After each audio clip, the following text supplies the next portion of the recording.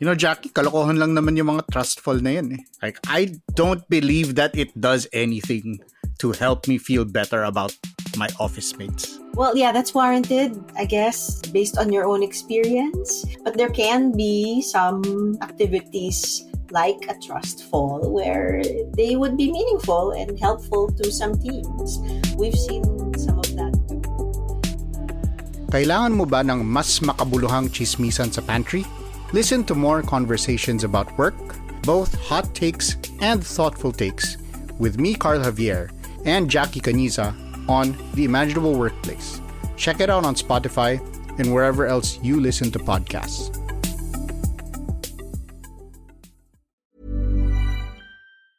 What does it feel like to have nowhere to call your home? It's hard to imagine because most people were born with a nationality. But there are those who aren't. We call them stateless. I'm Macy Haven, Puma Podcast. In this episode of Teka Teka, we'll talk about the lives of stateless people in the Philippines and the challenges to get recognized. A stateless person is defined as a person who is not considered as a national by any state under the operation of its law. According to the United Nations High Commissioner for Refugees in the Philippines, nearly 4,000 persons of Japanese descent, or Nikkei-jin, are in the Philippines, and 910 of them are at risk of statelessness. Sino sila? We asked Ricardo Jose, the foremost World War II historian in the country. The term Nikkei-jin refers to somebody who has Japanese bloodline. These are usually descendants of Japanese who emigrated to particular places. In the Philippine case, the biggest migrations took place in the early 20th century from 1903 to about 1920. And the first group of Japanese who came here were those who worked on Quezon Road leading to Baguio. The Japanese sought opportunities abroad, and the Philippines had a strong economy during that time.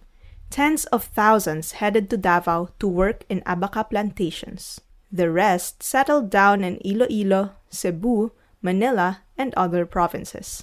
Some of them married Filipinas, and their children were Nikkei-jins. When World War II started, these Japanese were involved in the war. And when the war ended, there was a big deportation order that all of the pure-blooded Japanese would be sent home. The ones who were not allowed to go back home were these mixed-blood children. They did not have Japanese passports. They did not have... Those left behind suffered not just from broken families, but also persecution from the local community. Professor Jocelyn Celero at the UP Asian Center tells us more. Napakahirap noon kasi 'di ba natalo yung Japan at napaka-strong ng anti-Japanese sentiment sa buong Pilipinas. So, para makaiwas sa matinding pagbabatikos, umabot sa punto na kailangan nilang magtago, lumikas mula doon sa lugar na kung saan sila pinanganak at lumaki. Kasama na din yan yung pagsunog o pagtapon ng mga dokumento, anumang ebidensya ng kanilang pagiging Hapon. Na, of course, sa kalaunan, naging matinding problema. Kasi, di ba, mahirapan silang makapag-apply ng Japanese citizenship. At dahil walang papeles, nagiging stateless. But there are ways to gain citizenship.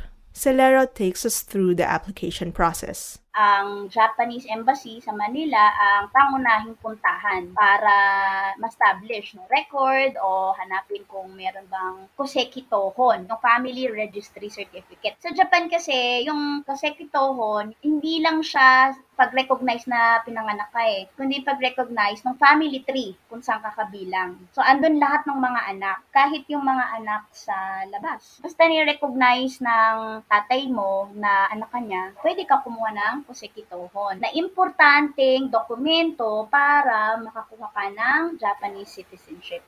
This koseki tohon can only be obtained in the Japanese father's hometown in Japan.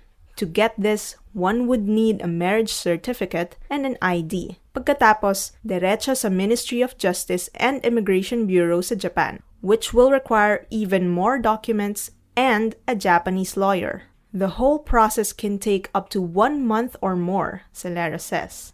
But what if you don't have any of these documents? Wala nang pag-asa. Oo.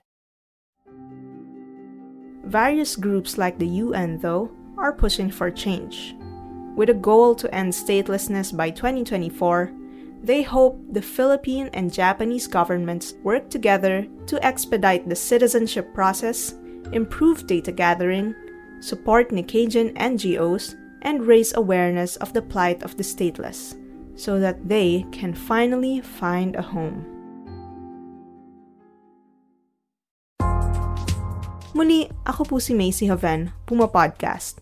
This episode was produced by me and edited by Nina Toralba.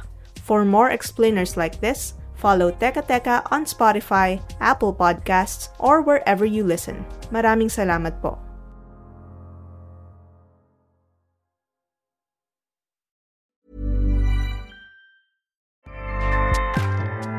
Acast powers the world's best podcasts. Here's a show that we recommend.